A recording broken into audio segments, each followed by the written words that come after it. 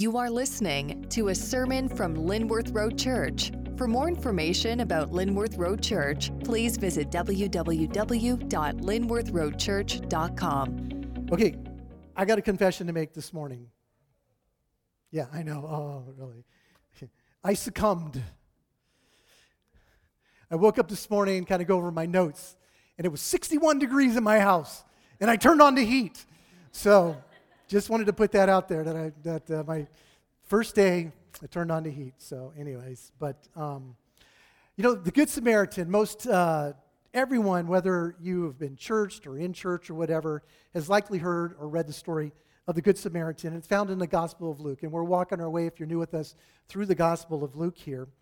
And it's so familiar that it's really kind of a part of the English language. We even have a law called the Good Samaritan Law, and it's actually in all 50 states. And so the idea here is that you won't get sued for being nice to somebody and helping them out, a stranger in need here. So the Good Samaritan story is a parable told by Jesus to a man who had approached him and who was identified as an expert in the law, the Mosaic law. And so this expert in the law asked Jesus what he had to do to inherit eternal life. And as it says to specifically in the text, and we'll see in just a moment, in order to test Jesus. And so from this point on, as Jesus is walking towards the cross here, he's going to come across a few different people who are going to challenge him and try to trip him up here. So let's go ahead and let's read the whole section to get started here. It's Luke chapter 10, verses 25 through 37. It's found on page 869 in your pew Bibles. And so why don't you go ahead and stand, and we'll go ahead and read God's word. Okay, starting in verse 25. And behold, a lawyer stood up to put him to the test, saying, Teacher, what shall I do to inherit eternal life? And he said to him, What is written in the law? How do you read it? And he answered, You shall love the Lord your God with all your heart, with all your soul, and with all your strength, and with all your mind, and your neighbor as yourself. And he said to him, You have answered correctly. Do this, and you will live. But he, desiring to justify himself, said to Jesus, And who is my neighbor?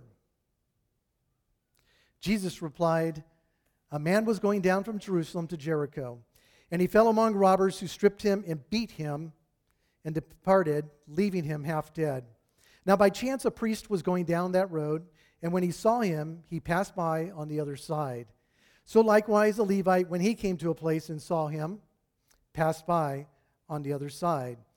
But a Samaritan, as he journeyed, came to where he was, and when he saw him, he had compassion.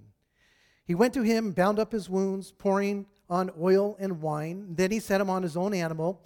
He brought him to the inn and took care of him.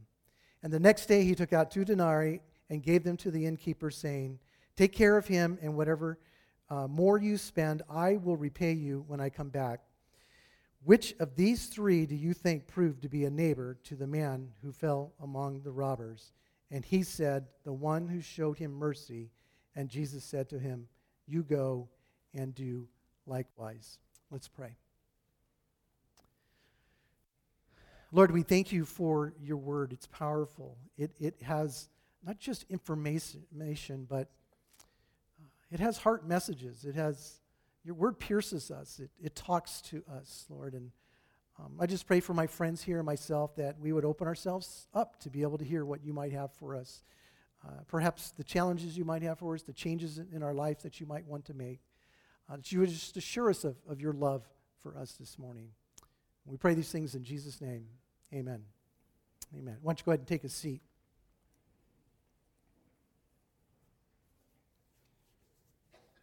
Okay, verse 25, starting at verse 25, it says, And behold, a lawyer, in this case we know that it's an expert in the Mosaic law, stood up to put him specifically to the test, saying, Teacher, what shall I do to inherit eternal life? And so this guy he knew his stuff. He's an expert in the law. He would be like one of those people you'd go to when you had a biblical question, like Corey Bacher. It's like, Corey, I got a question about the Old Testament. And so we would ask Corey, and of course he would have the answer. And Corey, if you're here, I'm not you're not this dude, okay? We're going to separate that. You can come talk to me later if you feel bad, okay? All right. But this teacher, he would understand that you had to keep the law in order to gain eternal life. That's what he had learned. And by this time, Judaism had gotten pretty weird. It had reduced godliness to a list of rules and rituals that were so complicated that nobody really could keep up with it or keep them. And it was missing the backbone of the law, that it was by faith that we are counted righteous, not by keeping of all the little parts of the law. And so I think we can assume that he thought that Jesus was teaching a different message, and that's why he was asking this question. And so this question challenged the central message that Jesus has been walking through giving this whole time of his ministry when he started his public ministry. Several times, on several different occasions, he's forgiving sins, he's casting out demons, he's healing, and he's declaring that their faith, these people's faith, had saved them. We find that in Luke chapter 5 and chapter 7 and chapter 8, on it goes. He says, of the woman, he says, your faith has saved you. And so we see a little bit of a different message here. And so the lawyer, he hoped to catch Jesus, declaring this instead of the keeping of the Judaic law. And so getting back to the question, and it's a great question, right? Even though he's trying to trip up Jesus, it's a question that every person really should ask, right? That every person should wrestle with. But I want you to notice something. Even here in the beginning of this, I wanted to point something out. He kind of starts off with a little bit of a faulty premise here. Where does he put the responsibility for inheriting heaven here? Okay? He says, what must I do to inherit eternal life? And so he sees it as his responsibility to gain salvation, to gain heaven, something that he must do, and that's his understanding. And so Jesus answers him with a question. He's turning the question kind of back onto him. Verse 26, he says, he said to him, what is written in the law? Tell me, how do you read it? Why don't you tell me what you think the answer is? And so the man answers, and he says in verse 27, he says, love the Lord your God with all your heart and with all your soul and with all your strength, with all your mind, and love your neighbor as yourself. And so this man had kind of taken from Deuteronomy 6 and Leviticus 19, and he comes up with this answer here. And of course, this is quoted by Jesus in Matthew 25 when he was asked what the greatest commandments were. And so then now Jesus answers here. And so as we're going to kind of walk through this here, and then we're going to get to some practicals here in just a little bit. And so, and Jesus answers, he says, bingo. And that's in your Bible, right? Bingo, right? No, he doesn't. He doesn't say that. He says, good answer. He told the man that he was correct, and that by doing this he would live. And in first part of verse 28 says, and he said to him, you have answered correctly. In essence, a good answer. And then he adds, and by the way, do this, and you will live.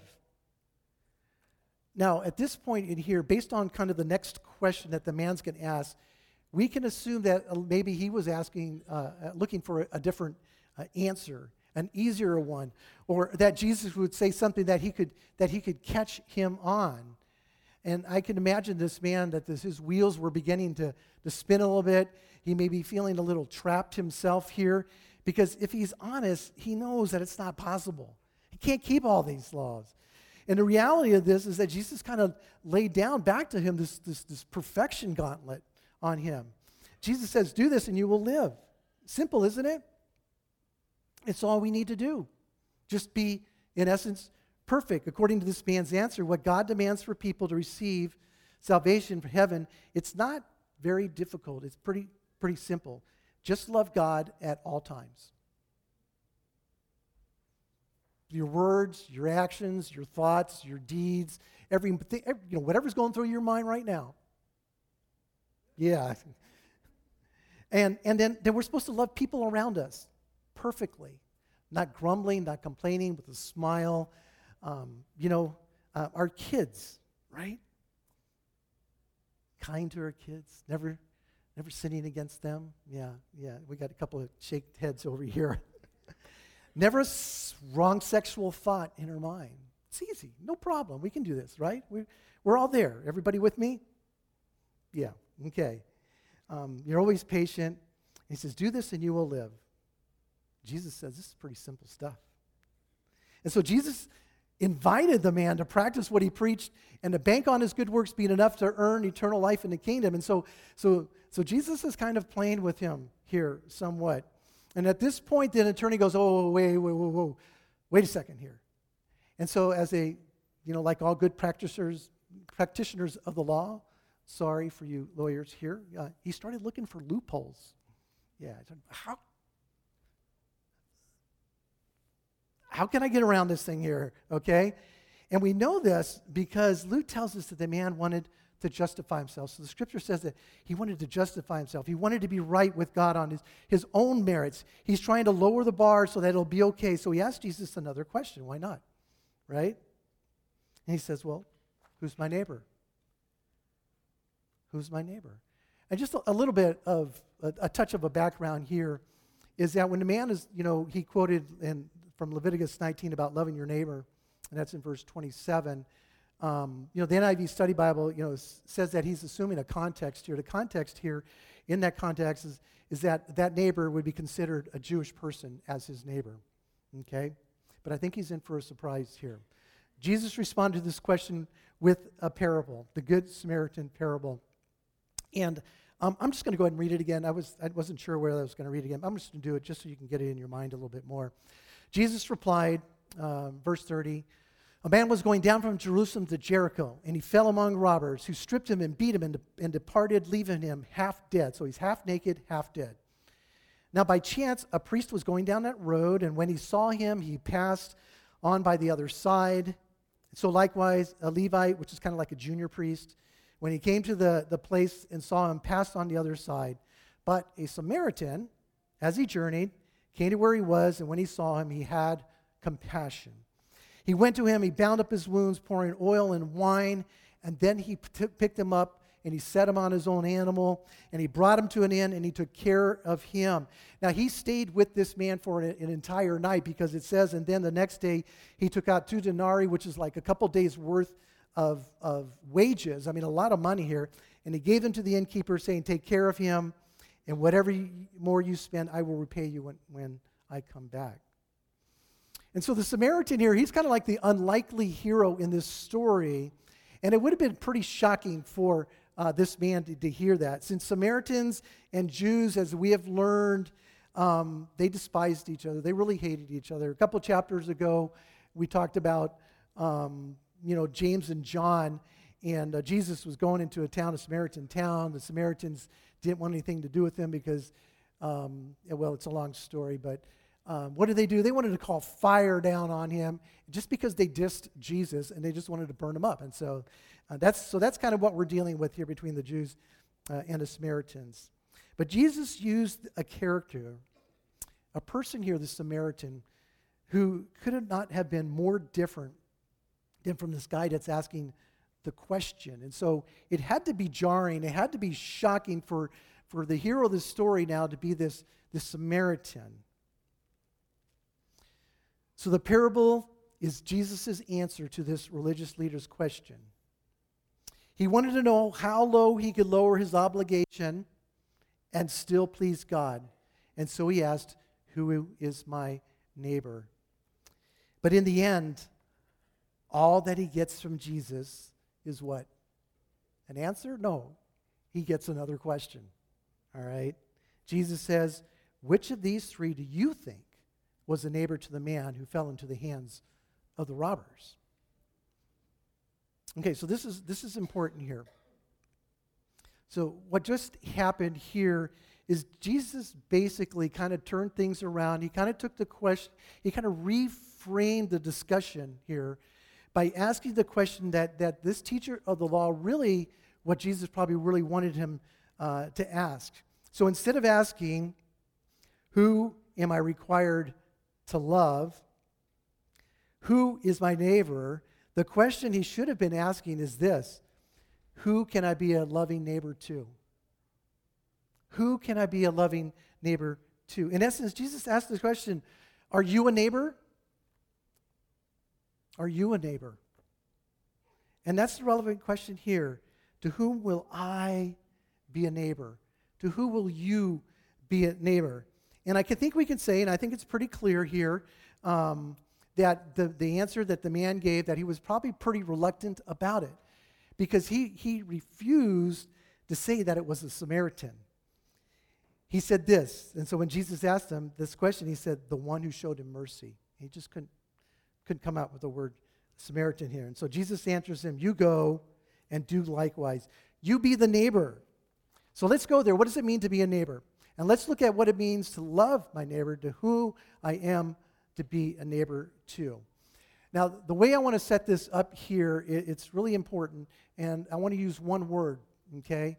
And this word speaks very powerfully into answering to where our actions come from, or what we're supposed to see in this situation. It's the word that Jesus used for what the Good Samaritan felt when he came upon the man who was beaten and was half dead on the side of the road. And that's the word compassion. Compassion. Look back with me at verse 33. It says that, but a Samaritan, as he journeyed, came to where he was, and when he saw him, he had compassion. So in the Greek, it's a really long word. I mean, S-P-L-A-N-C-H-N-I-Z-O-M-A-I. It's kind of like supercalifragilisticexpialidocious, okay, but in the Greek, okay? But really, it's pronounced splanknizomai. You guys really needed to know that. It's the only thing you're going to take home with you today. But I want you to feel and understand the depth of this word, okay? Because this sets everything up here. So that Greek word we translate as compassion. And in the Greek, it means pity from your deepest soul. So it's almost like an emotion you can't control. One commentator put it this way, as it's a love so deep-seated that it comes from your gut, that it's gut-wrenching. And then this is here where it connects for us. It's the same word used to describe Jesus when he responded to the needs of others. Time after time after time. In Matthew 9:36, it says, but when he saw the multitudes, he was moved with gut-wrenching compassion for them, because they were weary and scattered like sheep having no shepherd. Matthew 14:14 says, and when Jesus went out, he saw a great multitude, and he was moved with gut-wrenching compassion for them, and he healed their sick. And that's just two. There's multiple verses that the word is used of Jesus. Before he healed the blind, before he healed the leper. And in Mark 6:34, here's another one. And Jesus, when he came out, he saw a great multitude, was moved with compassion for them. When the dead man was carried out with him and his mother was crying, he said, crying, he had compassion. And so this is the depth of the love that God has for you and for me. And so we're drawing this picture of the Samaritan having compassion for this man who's half dead, who, by the way, is a Jew. And I would say, I won't say that with like 100%, but pretty much 95% sure, based on everything of here, that he would have been a Jew. So here's the question, who's your neighbor? Well, I think the parable kind of blows open the door of who our neighbor is here. The short and the non-complicated answer is anyone the Lord brings into our path who is in need. Okay?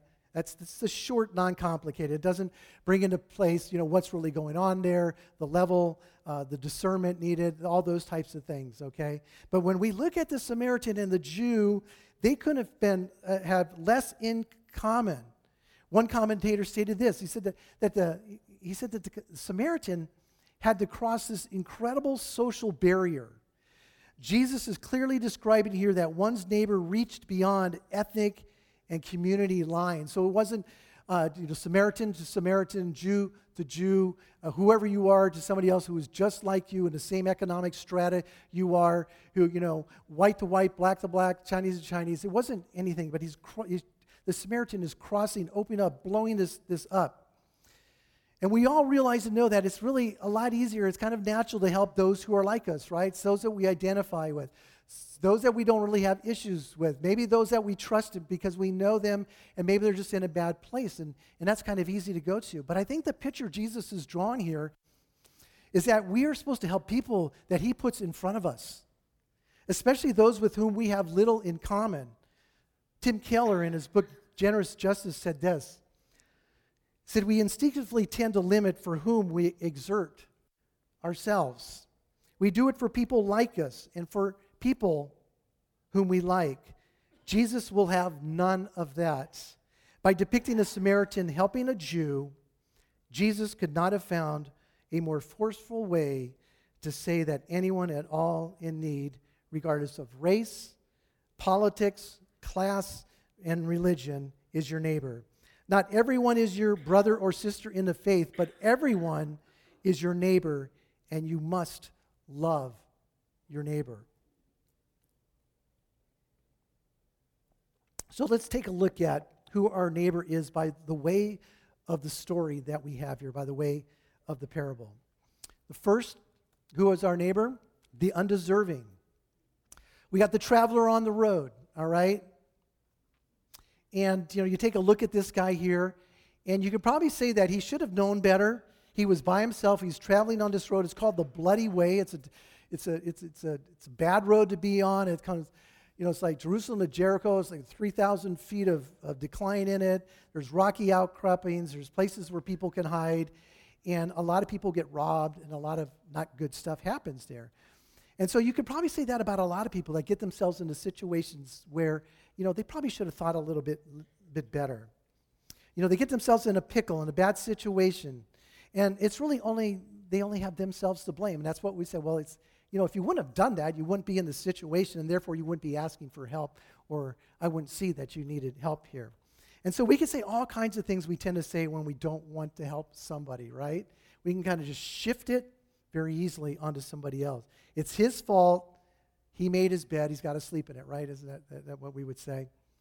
So does God call us to love even the undeserving, even the ones who brought trouble on themselves by their own bad choices? And the answer is obvious. Yes, he does. What about the overlooked? The man was left for dead here in the parable. He was overlooked by two religious men who saw his wounded body, and they looked at him. They crossed to the other side. They decided not to get involved. And so am I a neighbor to people when others have turned away from them? Maybe. It's possible that God may call you to help someone that everybody else has overlooked. Maybe it's just you who God helps you lock on to somebody who is in need. And other people, maybe they see, but it doesn't connect with their heart, but you see them, and God shows you them. They've been overlooked, and God connects them with you. Think about this. You may be the one chosen by God to be the channel for his love and to help someone that no one else can or will help. And sometimes that's why God has you, walking on that particular road on that particular day. Maybe he has you driving down a different way to work for some reason. Or maybe you walk into a restaurant, you walk into a coffee shop, and there's somebody there. And you normally don't go there, but on that particular day, on that particular time, God has you, and to see that particular person in that particular situation. God may place it on your heart to help when others won't. How about a third? How about your enemies? The injured Jewish man was the enemy of the Samaritan who helped him, okay? Not only that, as we have already stated here, and as a message to all of us, and as a message to the lawyer here also, Jesus made the hero of the story a Samaritan, the enemy to the Jewish man, but yet we know in the Scriptures that we are called to love our enemies. In Luke chapter 6, in Proverbs 25, it says, if your enemy is hungry, give him food to eat, and if he's thirsty, give him water to drink. And you can read the rest of that Scripture and wrestle with that one, those of you that know that Scripture. But our enemy, what are we supposed to do? Get away from him or run from him? No. Jesus calls us to something higher, something different here. So what about the unattractive? Jesus didn't give all the little nitty-gritty of what was going on and how bad this guy was beaten up, how bloody he was. But this, let's just say we could probably assume that the victim did not look really good, okay? And that may have been maybe part of the problem why the other two had passed him by. They just like, I can't deal with that. Blood makes I faint. It's not a good situation here. But the Samaritan acts. He was willing to bend down. He was willing to get dirty, helping out a total stranger. Sometimes people's lives are just messy. They're just messy. And it can be kind of tempting to think that, I'm going to stay out of that because I know I go into, if I go through that door, I got a feeling this is going to take a while. It's going to take some time. It's going to be messy. And I'm not sure I want to go there. I'm sure I want to get involved. I'm going to stay out of it. And maybe it is true that some problems are too messy for us to fix. It is. There are some things in people's lives that God brings to us. Truly, we do not have the capacity or the capability to fix that person's problem. But I don't know if that's the call here.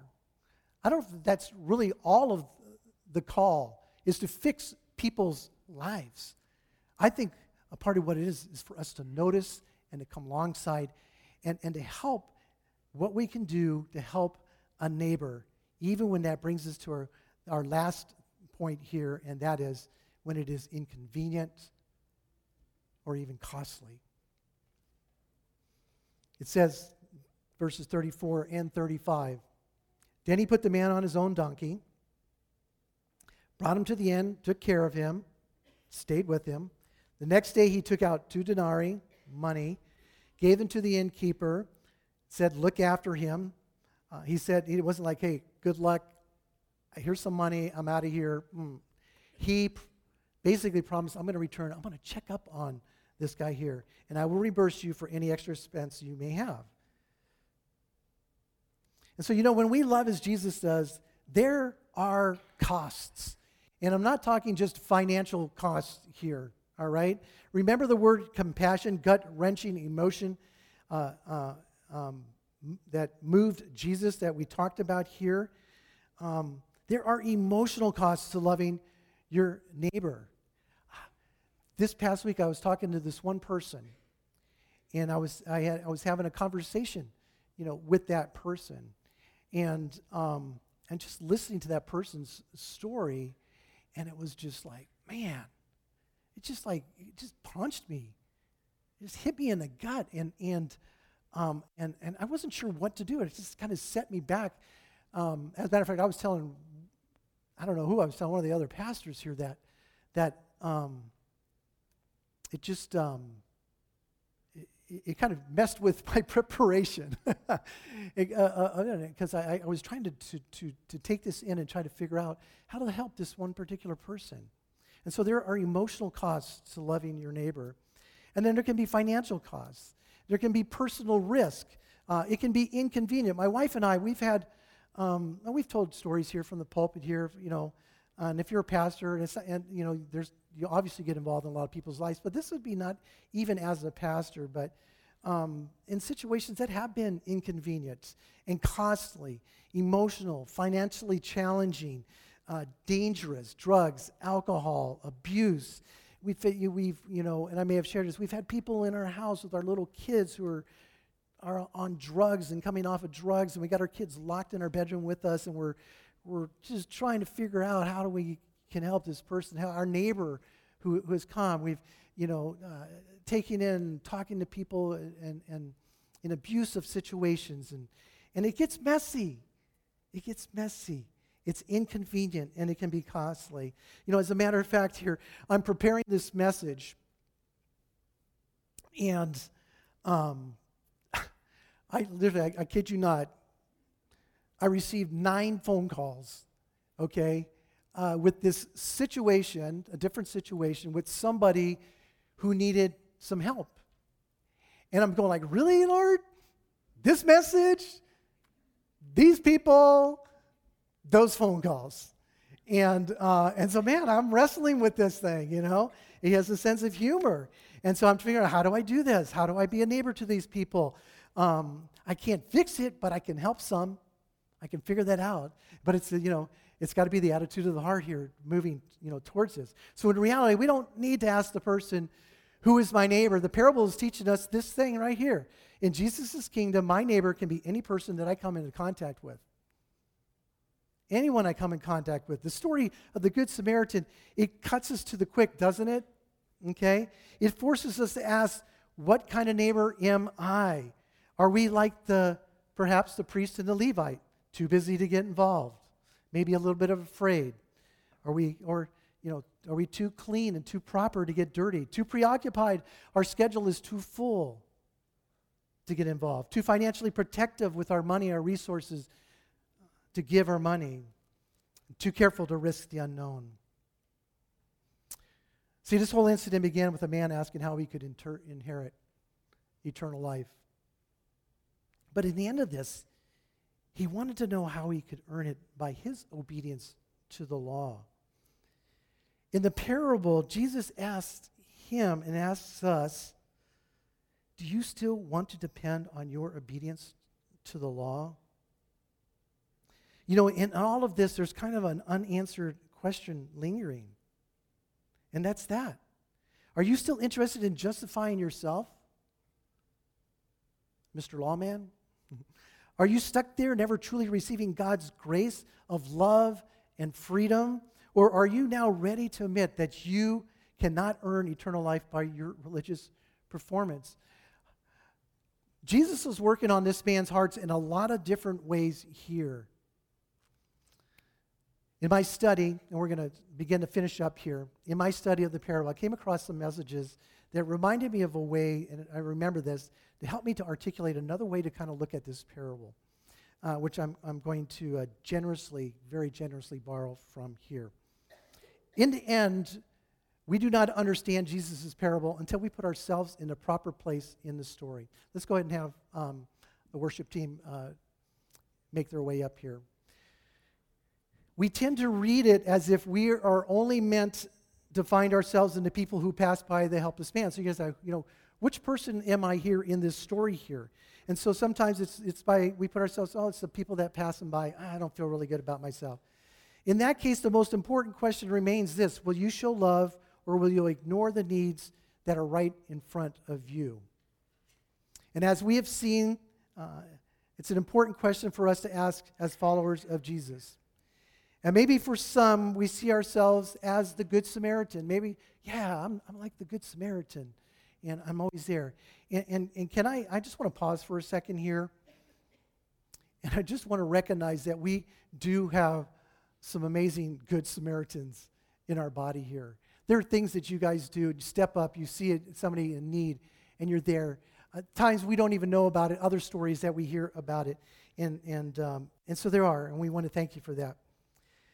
But this here where I wanted to go. When we step back and we look at the bigger picture, we see that we actually bear more spiritual resemblance to the helpless man dying by the side of the road than we do to the Samaritan, okay?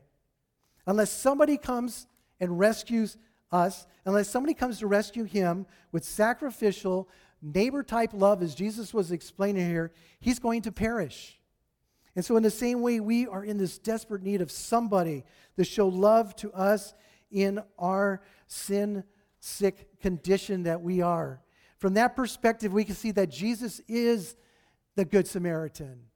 It's Jesus who is the Good Samaritan. He came to us while we were still his enemies.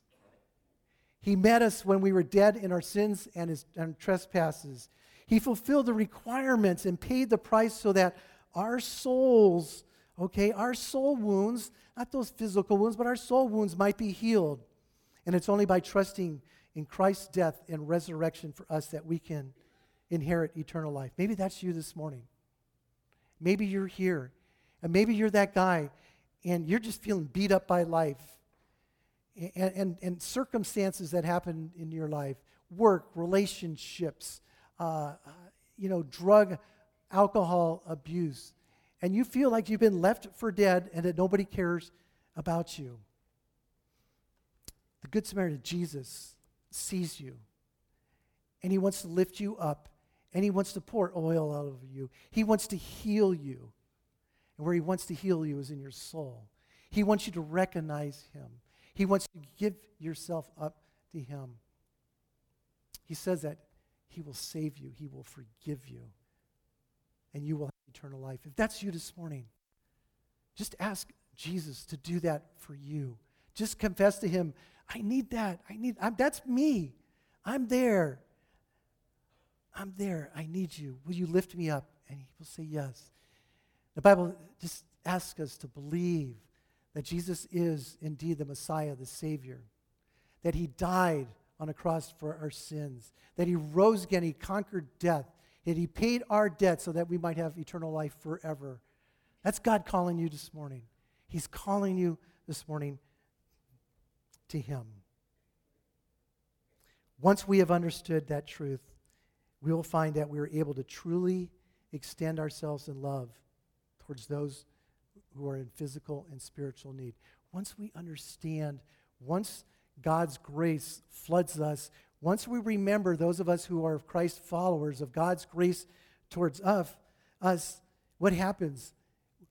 We receive grace, we give grace back. And so we find that we really are able to extend ourselves in love to those in need. And this is where that compassion we talked about early on, that splunk nizomai, comes into place.